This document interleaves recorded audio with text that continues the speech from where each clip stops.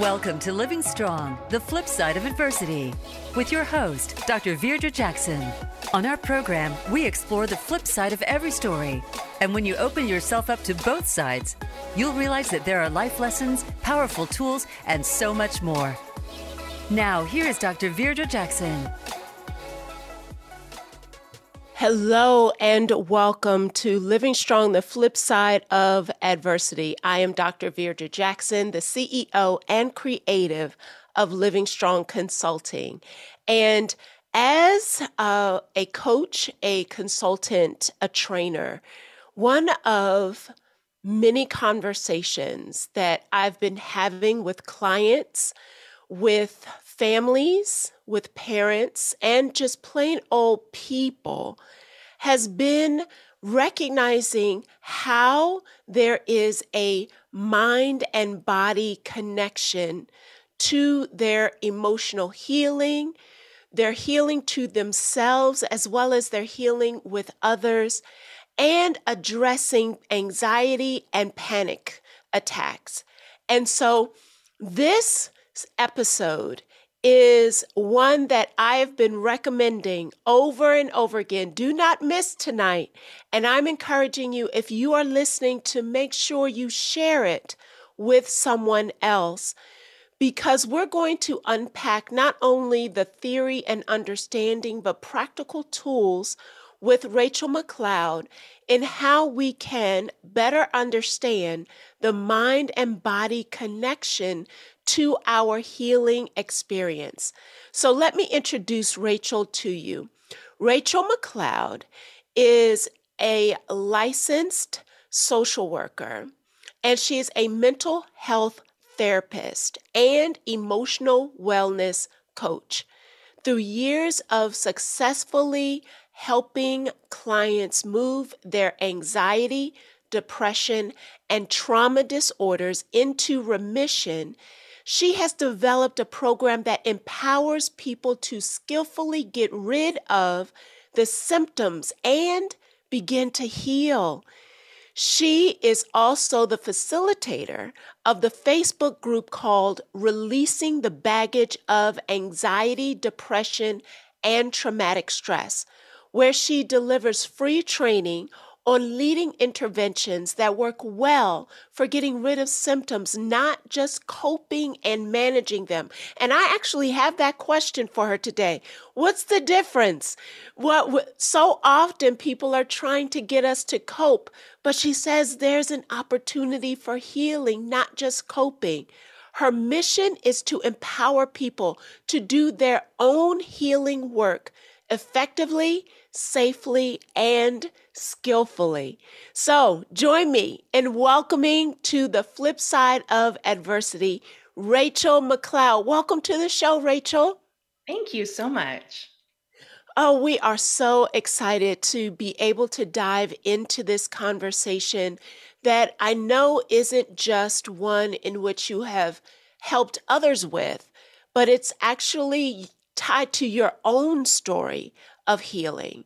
And can we just jump into it by unpacking what does it actually mean to have a mind-body connection? Yeah, we all have this mind-body connection and we're all using it all the time, but we don't really know that we are using it. And so, but if we start using it intentionally, we can really jump in with our brain function and help our brain resolve symptoms of anxiety, depression, or traumatic stress, resolve cycles we don't want to be in, grow, mature. We can really be intentional for this because the brain has a beautiful process for this. But because of its own function, it can really take a left and go down a totally different pathway, which is more of a survival pathway: fight, flight, freeze, faint, and fawn. And that's where we will experience our symptoms of anxiety, depression, or traumatic stress, whether they're simple or very complex. And so, but if we can keep that process moving forward, if we can understand the process and then support the process, the brain can complete the work it needs to do in any situation. And instead of going to the left, it goes towards growth and maturity and the resolution of symptoms. and expansion and connection and all the good things we want, all the things that make us thrive. That pathway for thriving is way different than the pathway for surviving. And you can tell which pathway our brain is conditioned to be on, or that by what our life looks like. You know, if our life looks like we're in survival mode, we're working from that part of the brain, you're going to see things. We're going to be in a survival state. You're going to see survival stuff, not very great connection, challenges with each other, frustration, anger, the freezing, not being able to talk when you want to talk, not being able to say what you want to say, or fawning, where you start people pleasing and you're like, knock it off, but you can't stop because it's actually running from a part of the brain that doesn't give choices. Choices aren't in that part of the brain at all. And so we really want to be moving everything towards the front of the brain, our prefrontal cortex, and through the brain's healing process, where in the prefrontal cortex, that's where you get strategies and morals and values and skills. And, you know, that's where we want to live from. That part of the brain sees things from multiple perspectives. It can factor in other people's experiences, our own experiences. The other side, no, it just cares. Are we going to live or are we not? Don't talk to me about the rest. And so that's not a great place for parenting from. We don't want to parent from that survival system. We don't want to interact. We don't want to do very many things except for actually real time surviving. But most of our life isn't about surviving. So really, we really want to make sure that the brain is surviving accurately, not misfiring, not doing all these things. And the decision maker of whether we're going to go through the thriving route or the surviving route really is with the survival system.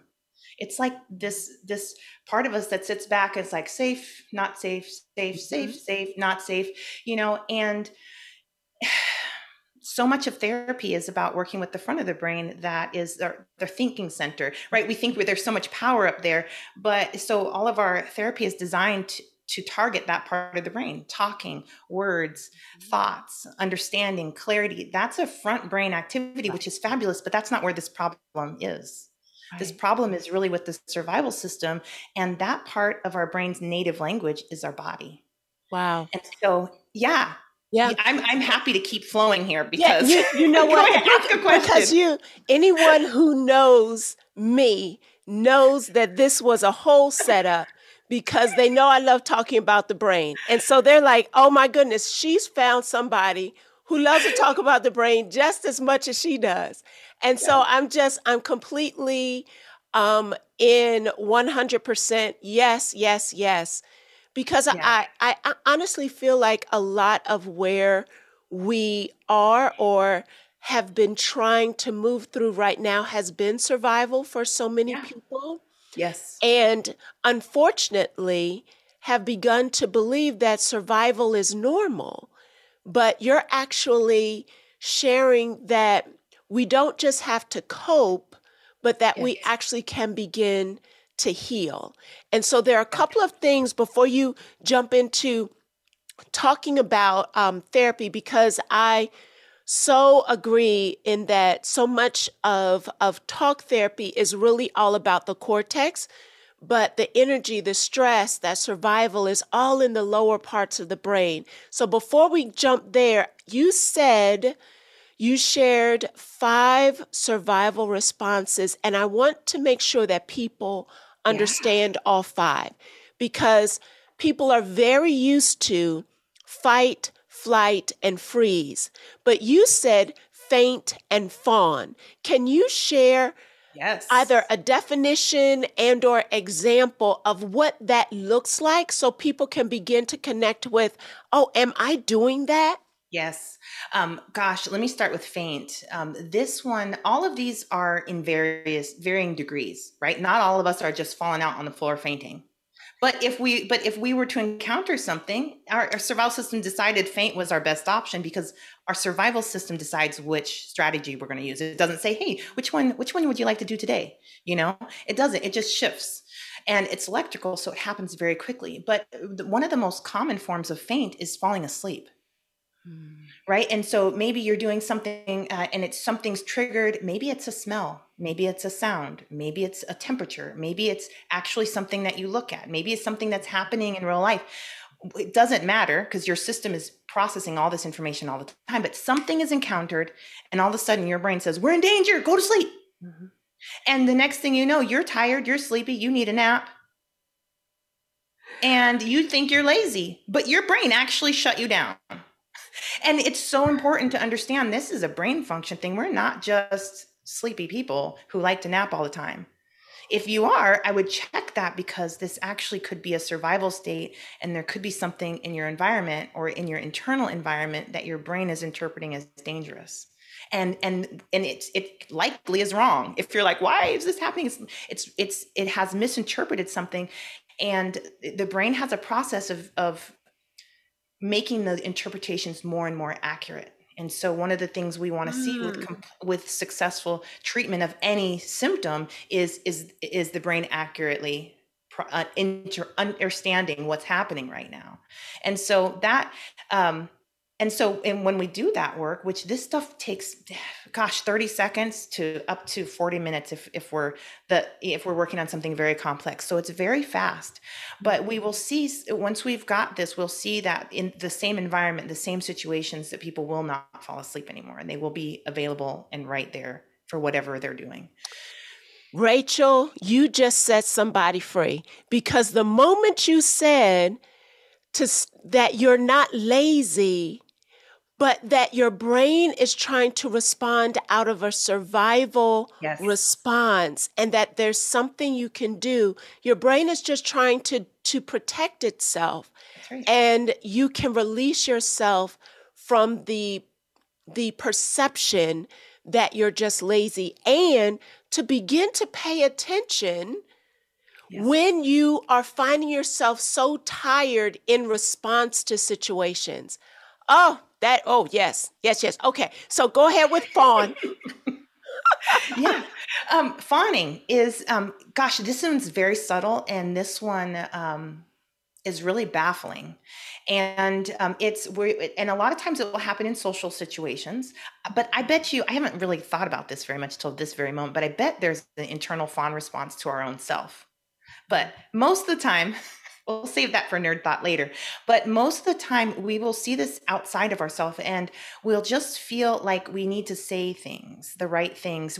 Fawning is about, dogs do it, right? It's if you've had a dog and you come home and you're mad, they'll lay down on their stomach and they'll look not threatening. And they'll look appeasing. I'll do whatever you want me to do, right? And humans, we're doing this all the time. And it can be in the form of making our, speaking down about ourselves or agreeing to things we don't really agree with. Like if we weren't in a survival state, we'd be like, no, I'm not doing that. Or that sounds like a terrible idea, but we'd find ourselves, yes, anything else. And then even extending ourselves out further than we know is right for us.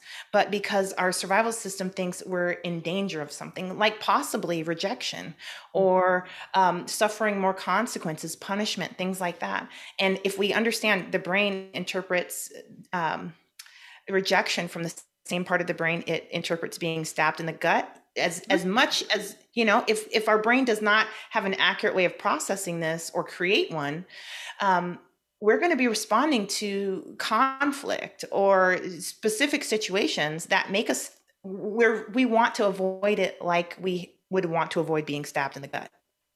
So I want to make sure people caught that, because this was groundbreaking for me as I've been trying to help educators understand responses that children are exhibiting.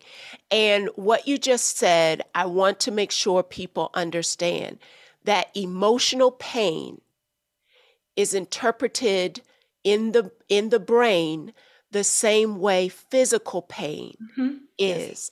And therefore we create survival responses, because I feel like sometimes people discount emotional pain as something you should just get over.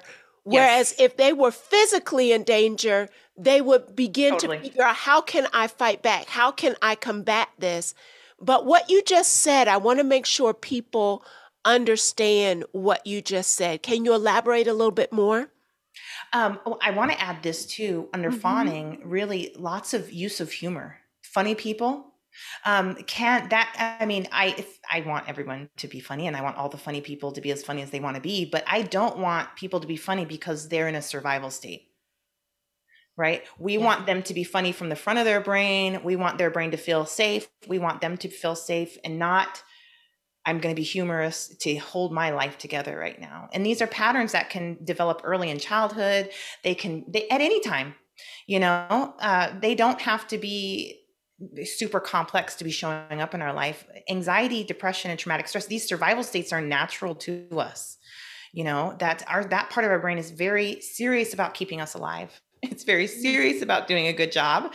And, but it's also programmed from people around us. And we're, sometimes these don't match who we are. It might've matched our parents, or it might have matched our great grandparents.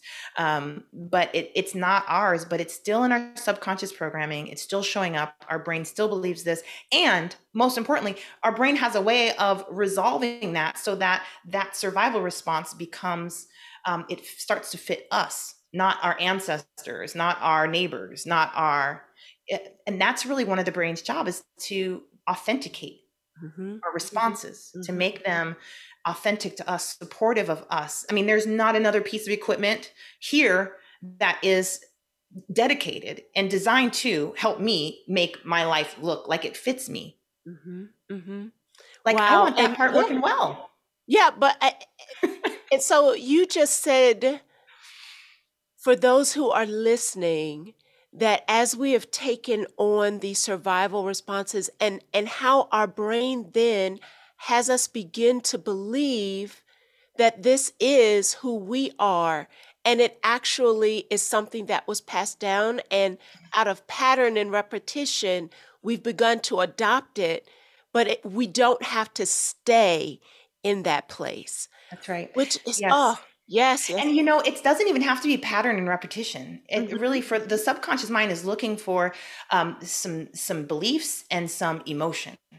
And if we have those two things happen at the same time, it's grabbing stuff. And it's like, ooh, let me make programs for this. Let me learn about life from this. And let me, and these beliefs that it can gather up, nobody likes me. Nobody wants me. I'm alone. I'm a problem. If that happens in a timeline where there was a lot of available emotion, that makes that thing nice and blingy. And your subconscious mind, whether it's good or bad, is like, ooh, this is important. And it is important, but we want to take it through the healing pathways and get it all cleaned up and learn what this means, because it's usually not so black and white as nobody likes me, right? It might be this specific person doesn't like me. And what am I going to do with that? And I have all these feelings about that. And we need to process those feelings too, because that's part of the body. That's how this whole thing works. This is so powerful. And we are already at our first break. I cannot believe it. We're just scratching the surface. This is going to be great. I hope you have a pen and paper, because we are going to continue to dive into really understanding our mind and body connection and how our brain is actually designed to help us thrive.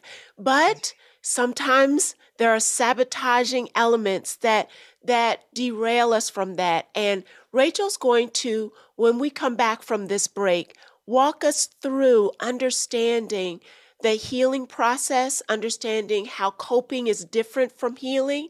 And then how does that all align with goal setting and goal alignment? What is all of this? So stay connected. If you didn't get a piece of paper and a pen, grab it now during this break. We'll be right back. Become our friend on Facebook. Post your thoughts about our shows and network on our time. On Living Strong, the flip side of adversity, Dr. Virdra Jackson presents stories and powerful guest experts from business, health, relationships, and faith. Every story has its flip side, and we are here to delve into the story and challenge you to view what has kept you in a singular mindset and turn it into the flip side. When you can effectively do that, you'll experience necessary growth. Tune in live every Thursday at 5 p.m. Eastern Time and 2 p.m. Pacific Time on the Voice America Empowerment Channel. The White House doctor makes house calls. Listen every week for House Calls with Dr. Connie Mariano. Dr. Connie has served as the White House physician under 3 U.S. presidents. Now, she joins the Voice America Empowerment Channel to help you enrich yourself physically, emotionally, and spiritually. Our guests will include professionals from a variety of fields who will bring you tips that you can apply to your own life. Listen for House Calls with Dr. Connie every Thursday at 4 p.m. Pacific Time, 7 p.m. Eastern Time on the Voice America Empowerment Channel. It's your world. Motivate, change, succeed. VoiceAmericaEmpowerment.com.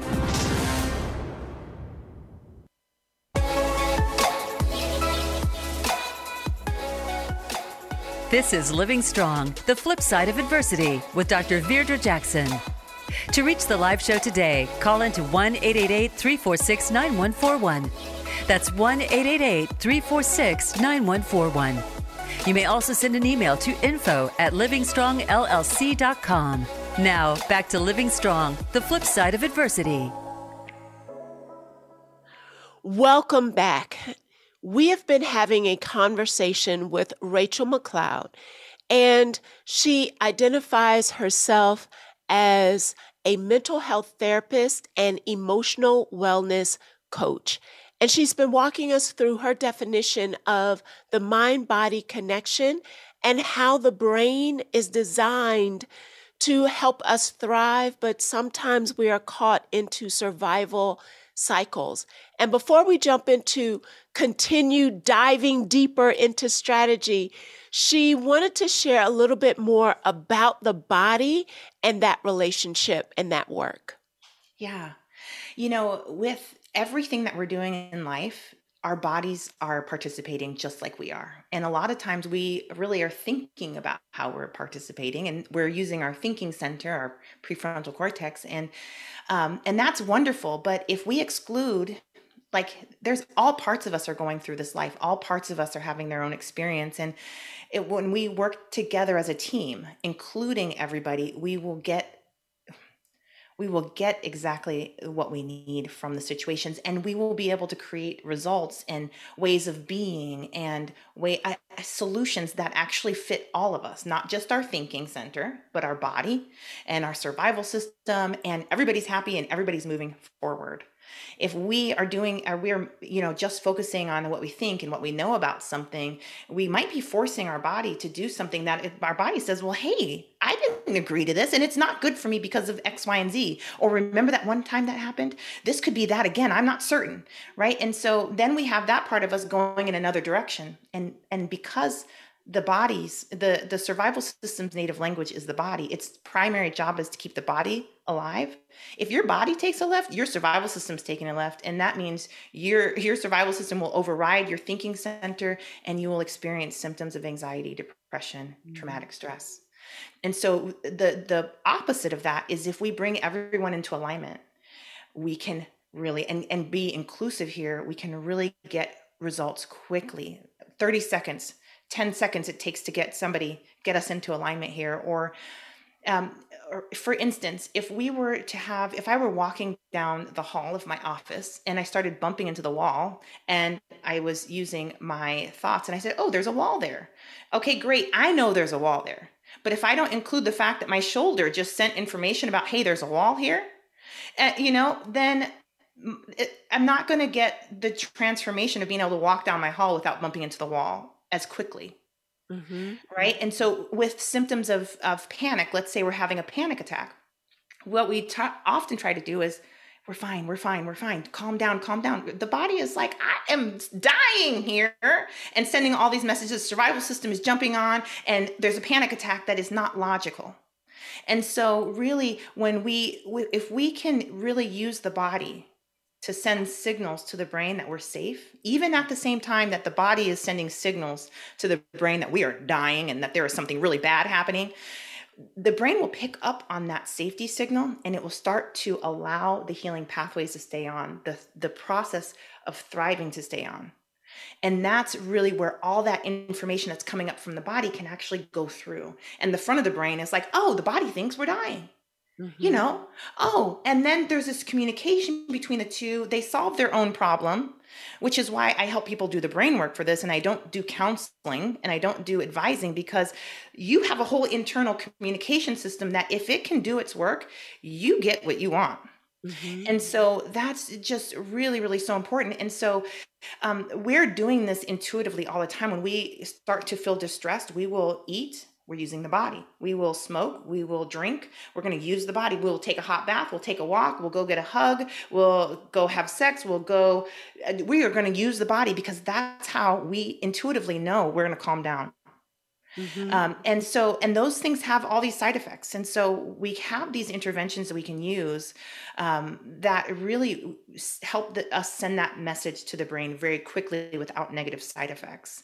And these ones help us to combine the mental aspects with the physical aspects, and then we can really make symptoms stop very, very quickly. The interventions I like to teach people, and what I do totally teach people, try this, try that, is emotional freedom techniques, thought-filled therapy, energy medicine, and EMDR. And really, if we can use this, we can help when the survival system starts to get all antsy and like, hey, we need to survive. We can really use these right here in this moment, and we can really pull the survival system into this really healthy communication. Because if we were to live life and only receive all the positive, which is the positive information doesn't get checked by the survival system. It doesn't cause any distress. So it just zooms up through the brain's healing process. This negative stuff, really, it registers as pain. And so the brain, it has a really hard time getting through the brain's healing process.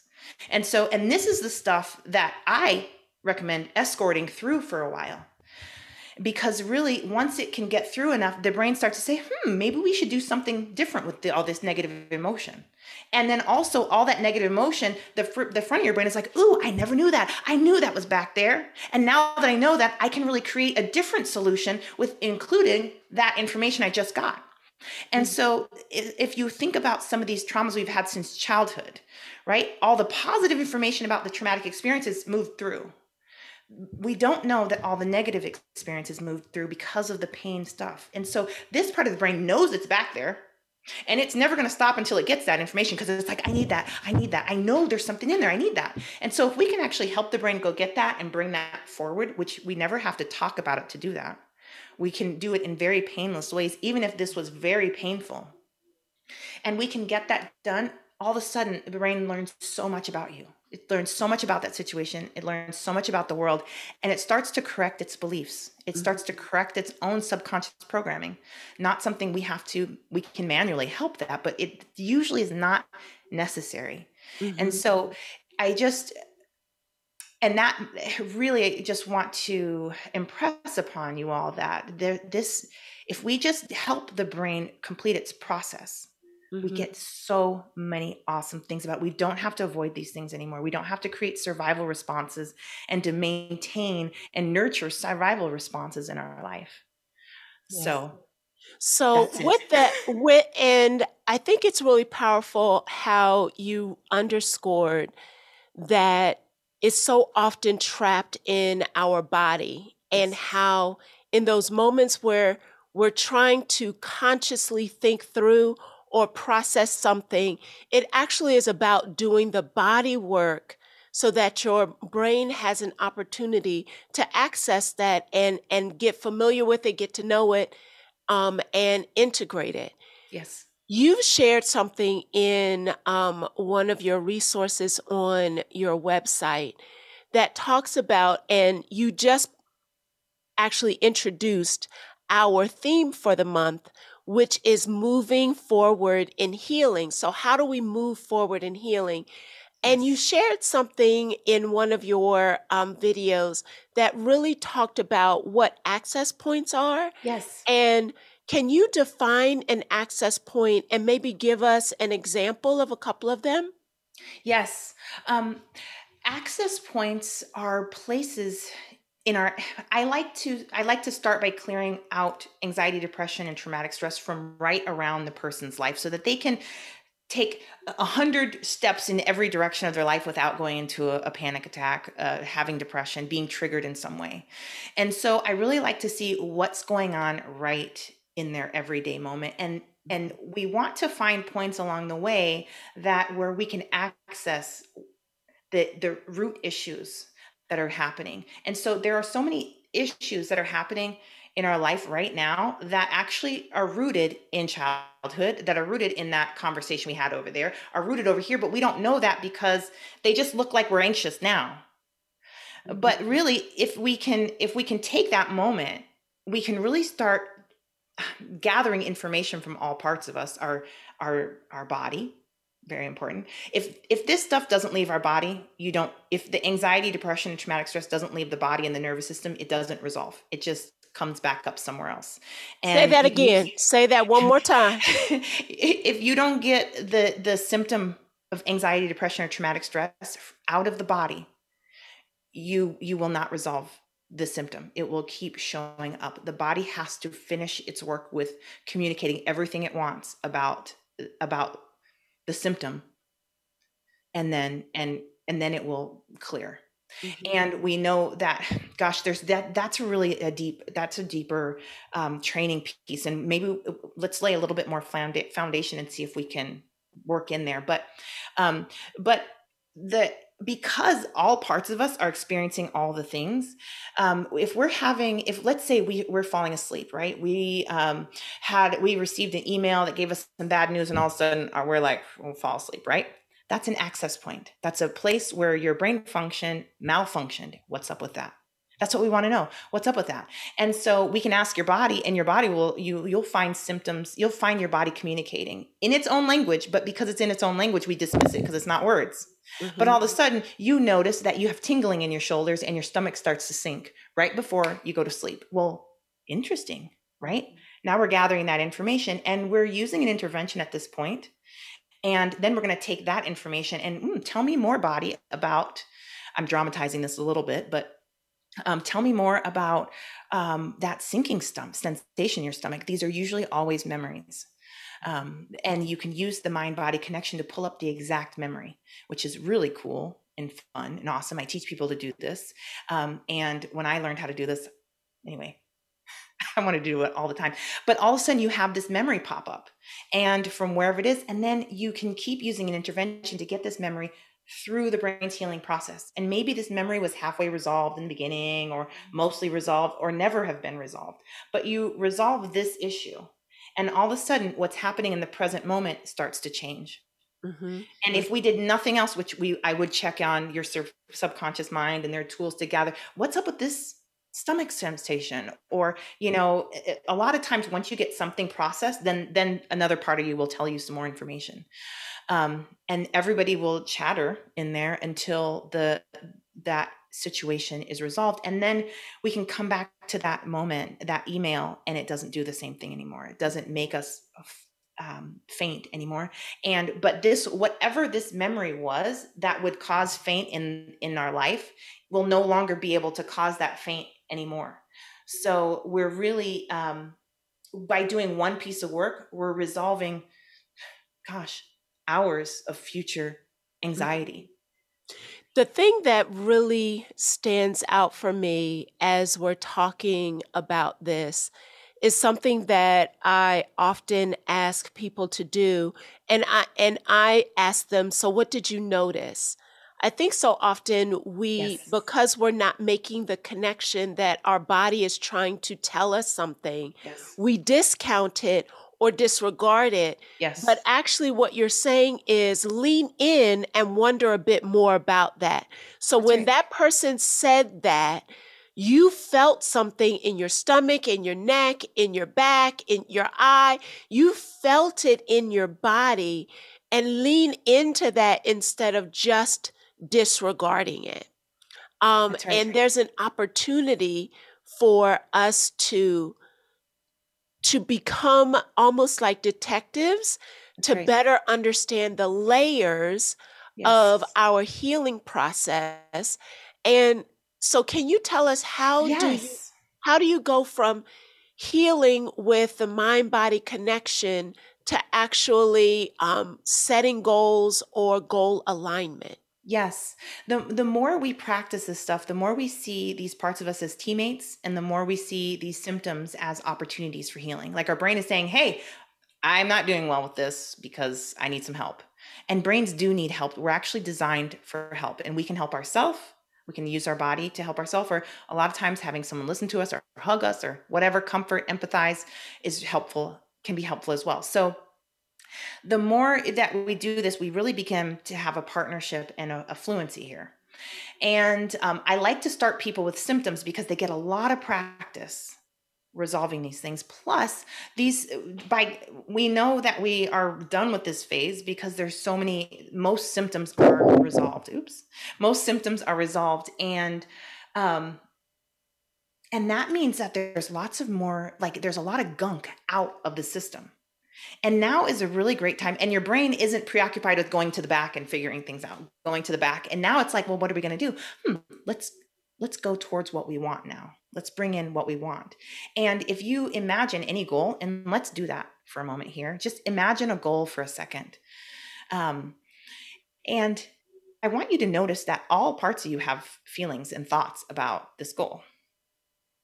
Mm-hmm. You might feel very positive about it. You might feel, if you listen long enough, you'll probably feel a little bit like, or maybe it makes you have butterflies in your chest, but maybe you start to fall asleep. Sometimes when I'm looking at a goal, my brain, it will touch it and then poof, I'm off. And I was over here and I'm all thinking about something else. And I was like, Kate, I was thinking about something. And it's just like my survival system said, it's not safe. Let's go. Send her over to wherever she needs to go, wherever she, what will entertain her and keep her away from here. And so we get to know these different ways of our survival system responses, and we can really help what I would do is bring us back to the goal, and really whatever that distress is, let's get that through the healing process. And then the next thing you know, and using interventions to help keep that part open, using that mind-body connection. And then the next thing you know, it shifts. And then you're leaning in until your brain says, whoa, but what about that? And then you're leaning back out. Mm-hmm. What about, well, everyone will see us, And so now, you can work on this being seen.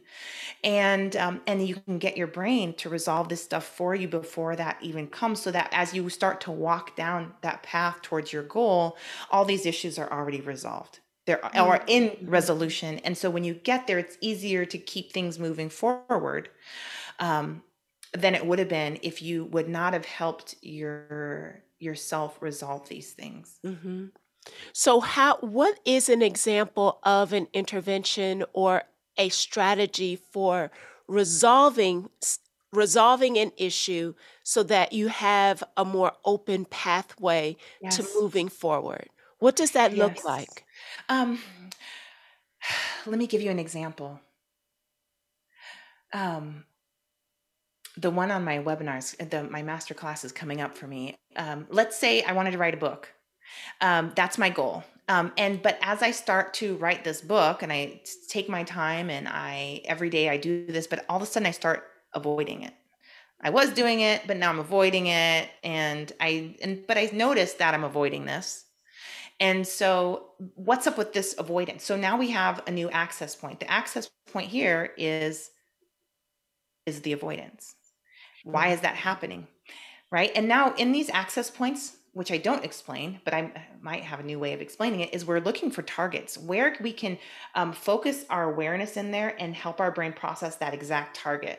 And then we're using interventions for that, whatever intervention we want to use. And we're getting all these pieces that don't feel good, that are covered in pain or distress. And we're getting that through the healing process, because that healing process also desensitizes and clears out pain. And it also starts processing the information. So that emotional distress is actually information and energy. And so that energy needs to be converted into something we can use for our good, not something that continues to harm us. And once it does this, it's one and done. So it's so worth it to do any of this stuff, because it's like your inner healing and understanding team can't touch stuff that's too painful. Just like if we were at the dentist, it's like, don't touch my tooth yet, So what I Relevant. heard you say Yes. is the example that you used is actually personal for me, because I feel like that's something that I'm doing right now. So you're writing a book and you begin to avoid finishing it. And so you're saying lean into that access point to better understand what is that avoidance, and then the Yes. intervention is around the understanding of the avoidance. Yeah, and there's multiple layers of the understanding of avoidance, and you never know for any person what it is because your brain has created these layers, right? And so the trick is to learn how to work through each layer and help your brain undo the layers, like realize it doesn't need this layer here anymore. So your brain will start taking this off, and you just get closer at the pace you can tolerate, and you know you're at the root because you just don't need to. You don't need You that don't need to avoidance procrastinate. anymore. The avoiding, Right. there's nothing Right. dangerous about this piece. And so now you're moving forward. And so what you would find in there might be just old stuff your body needs some attention with. Maybe there's achiness in your chest, and you're processing that, you're using that intervention. And then something, your subconscious mind tells you this story of, draws a picture for you. I don't know. Like I use all these strategies, but there's so many. You're just navigating, making sure each part of you gets to say what they need to say. And then you can even, whatever they tell you, you can grab that and say, tell me more. And your body will say, I have some things to say. And you just keep following this trail in, which once you learn how to do this can, 10 minutes is a lot of time for this. This happens really, really quickly. It sounds complex and overwhelming, but when you learn it at the right pace, it just becomes very natural. And we have a lot of practice outside of ourselves in doing this. This is all conflict resolution. That we have with our neighbor. Tell me more. Help me to understand this from your perspective. But as you get to the inner parts, you really, sometimes we don't know what that is, but we just are right there. We're processing it. And all of a sudden, the brain will start showing up with epiphanies. Epiphanies will start surfacing in your mind. New ways of being, big exhales. These are all signs that I got it all, or I got everything I need from now. And then and the other test here that is that your brain is not interested in this thing anymore, which is very, move on. Yeah, it's like, I don't want to go. And so I'll keep bringing people back and their brain will take off. And sometimes that's a pain thing. And that just means the survival system is responding. But the prefrontal cortex is the one that's like, I need to solve all the problems. I need to solve. And if you can't get your prefrontal cortex to hang out here anymore because it's just bored, the work there is done for now or permanently. It's done as much as it can there. So we've talked about our own, the tension in the body and how the brain and the body need the opportunity to connect and to integrate. Can the mind and body connection be used to actually improve relationships as well? You've talked a lot about our relationship with ourselves. Can it improve relationships overall? How does it impact how we show up with others? Yeah. You can, if the mind and body are not connecting and they haven't gotten the opportunity to connect and understand, in our culture, there are many things that separate us from our inner world and from our body and from just our inner knowing, and that have taught us not to listen. And so, but if they haven't had a chance to do that, we're going to notice some things in relationships. We're going to notice people not being able to see things from other people's perspective. And that's frustrating when you're talking to somebody and they keep telling you something back that you're like, I'm not saying that. Wow. Say that again. So the first one is, this is the sign. I need people grab paper. This is the sign. Not being able to that see there's things. A disconnect. Yes. From somebody else's perspective. This happens. This is across the board happening with us, with our children, with our spouses, with our bosses, with our employees. This happens. This is brain function, and it's really not personal. It feels very personal, but it's not. This is a sign that there's a disconnect in the mind and body, and the prefrontal cortex may not be as available as we think it is, or as we think it should be. You should have come here ready to do all, but yeah, and brain function. Right. So lack of empathy is a really great if you can't empathize with somebody else, I see this a lot in parents with a lot of trauma, raising children without the same trauma. They're like, I don't know what you're talking about. You got it easy, right? Lack of empathy. This is a mind-body disconnection. And what's really under there is a lot of grief still, a lot of hurt, even jealousy. Jealousy is a fabulous emotion. I don't care what nobody says. It carries beautiful information once it gets processed. But we don't want to be painting our lives with unprocessed jealousy, because that's ugly. But under there, and then there's insecurity, there's fears, there's all these things under the lack of empathy that need to be processed. We don't just go say, oh, let's go make some empathy. No, brains make empathy. You process your emotions, you process your own inner world, and your brain will make for you empathy. So I am looking for people their empathy to turn on.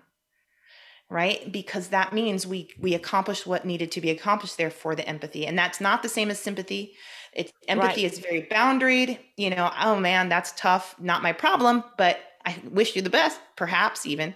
But so lacking empathy is there. Another disconnect that's equally as problematic is a lack of connection with the self. You know what everybody else needs, but you don't know what you need. That's a problem. And that's actually a more complex problem than what most people understand. That is huge. I think about there are so many families, and specifically women I can think of, that can create a whole list of addressing what everybody else needs. But if you ask them, what do you need or what do you want? It's almost like a deer in headlights. Totally. Like they do not have a response. Yes. And you're saying that's a disconnect, that's a disconnect between their mind and their body. Yes. And that usually speaks to early childhood trauma and neglect. So it's usually quite a bit of work to resolve. And like when I say a lot of work, I mean like 2 to 6 months of intensive work, because there's so many wires that are not connected yet. And because children need to spend enough time in their inner world to learn how it works and to do the wiring of that. And hopefully if we have parents that are tuned to us, they'll start talking about our wiring too. Oh, it looks like you like that. Or I can see you're sad. Can I give you a hug? Many of us are like, knock it off, stop crying. We don't help their brain. We suppress what's coming up for them instead of bringing it up, helping their brain wire and create a way of being with that. And so if you were a child that maybe a parent with mental illness or a physical illness or one of these things going on, you wouldn't have had the opportunity. You would have needed to look outside yourself and learn how to make your caregiver function. So you would be an expert in that outside stuff. Your inner wiring would be there, but not for yourself. And so some of this work is we really have to do the wiring, the internal wiring. And then they all come together very beautifully in those cases, right? Some people are, and we tell people don't be selfish. Well, no, actually you need to have very strong self-centered skills, and we want to see a high level of empathy skills. Yes. We want that to go together, not stop being selfish. Pay attention. You're not the only one in the world, the shaming that we do to keep people away from themselves. We don't want to get caught being selfish. No, we want both. Right. And there's a healthiness in recognizing and being vocal about what you need in order to be whole and healthy and well. And when we do that work, it then can turn on our empathy for others. Oh, it just deepens it. Yeah. And it makes it more accurate, and because without this information about yourself, this is the space codependence lives in.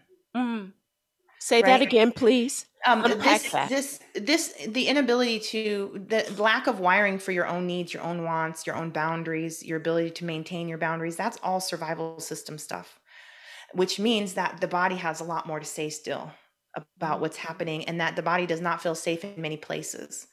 Which, if you understand where that came from, the body is accurate. The body has not been able to do its work to understand I'm safe now. And the body has a process for that is not completing. So we want to complete that.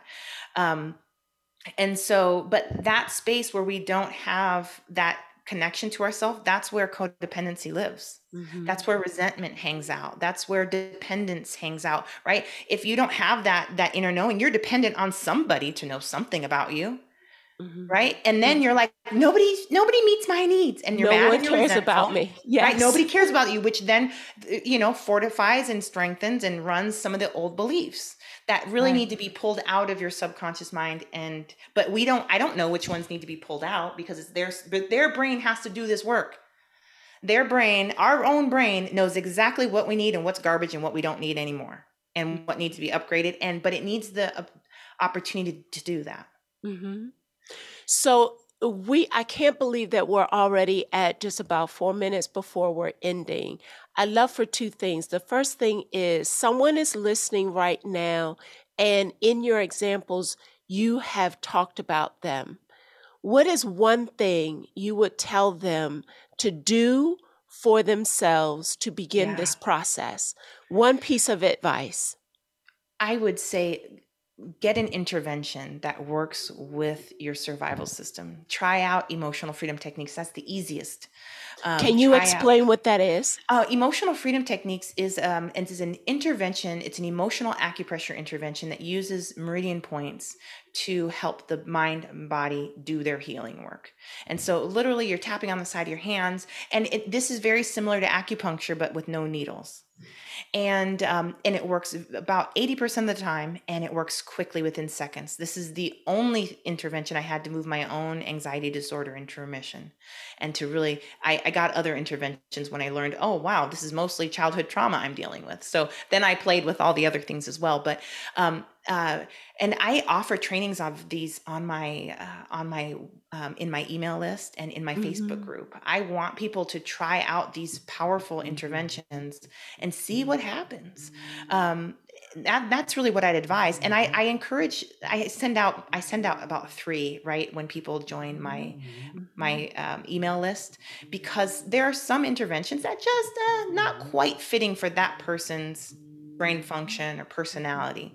But I know in one of those ones, they can find something that really helps their brain go through its own natural healing process.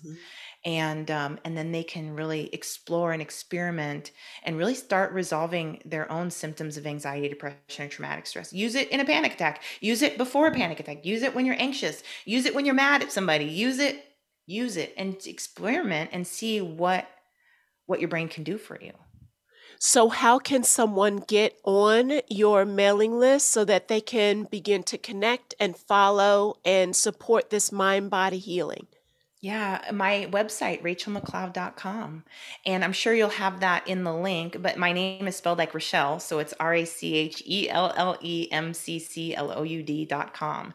And there you can get on my mailing list, learn about it, take some trainings. You can see the program. I developed a curriculum that helps people walk from point A to point whatever in their healing journey. And that's available on there, as well as a self-study program or as an intensive coaching program with me, walking you through every step of the process. So wow. All of that's available.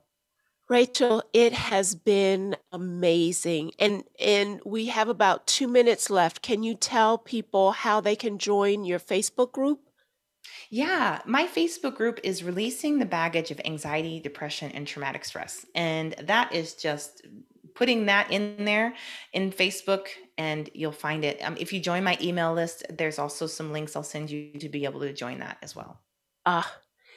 Wow. So I know that there were so many nuggets that you'll have to watch this replay again. So not only will you benefit from listening to the replay, I know there's someone else who is ready to embark on their healing journey, the opportunity to better understand that their body and their mind doesn't have to fight against one another, that there actually can be harmony between the two and understanding so that the brain can do what the brain has always been meant to do.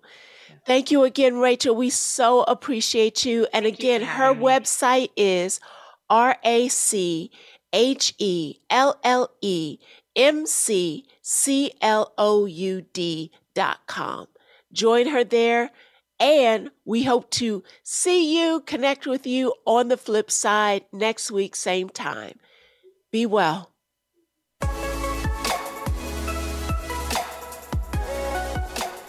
Thank you for tuning in to Living Strong, the flip side of adversity. Please join your host, Dr. Virdra Jackson, for another edition of our show next Thursday at 2 p.m. Pacific Time and 5 p.m. Eastern Time on the Voice America Empowerment Channel. Have a great week.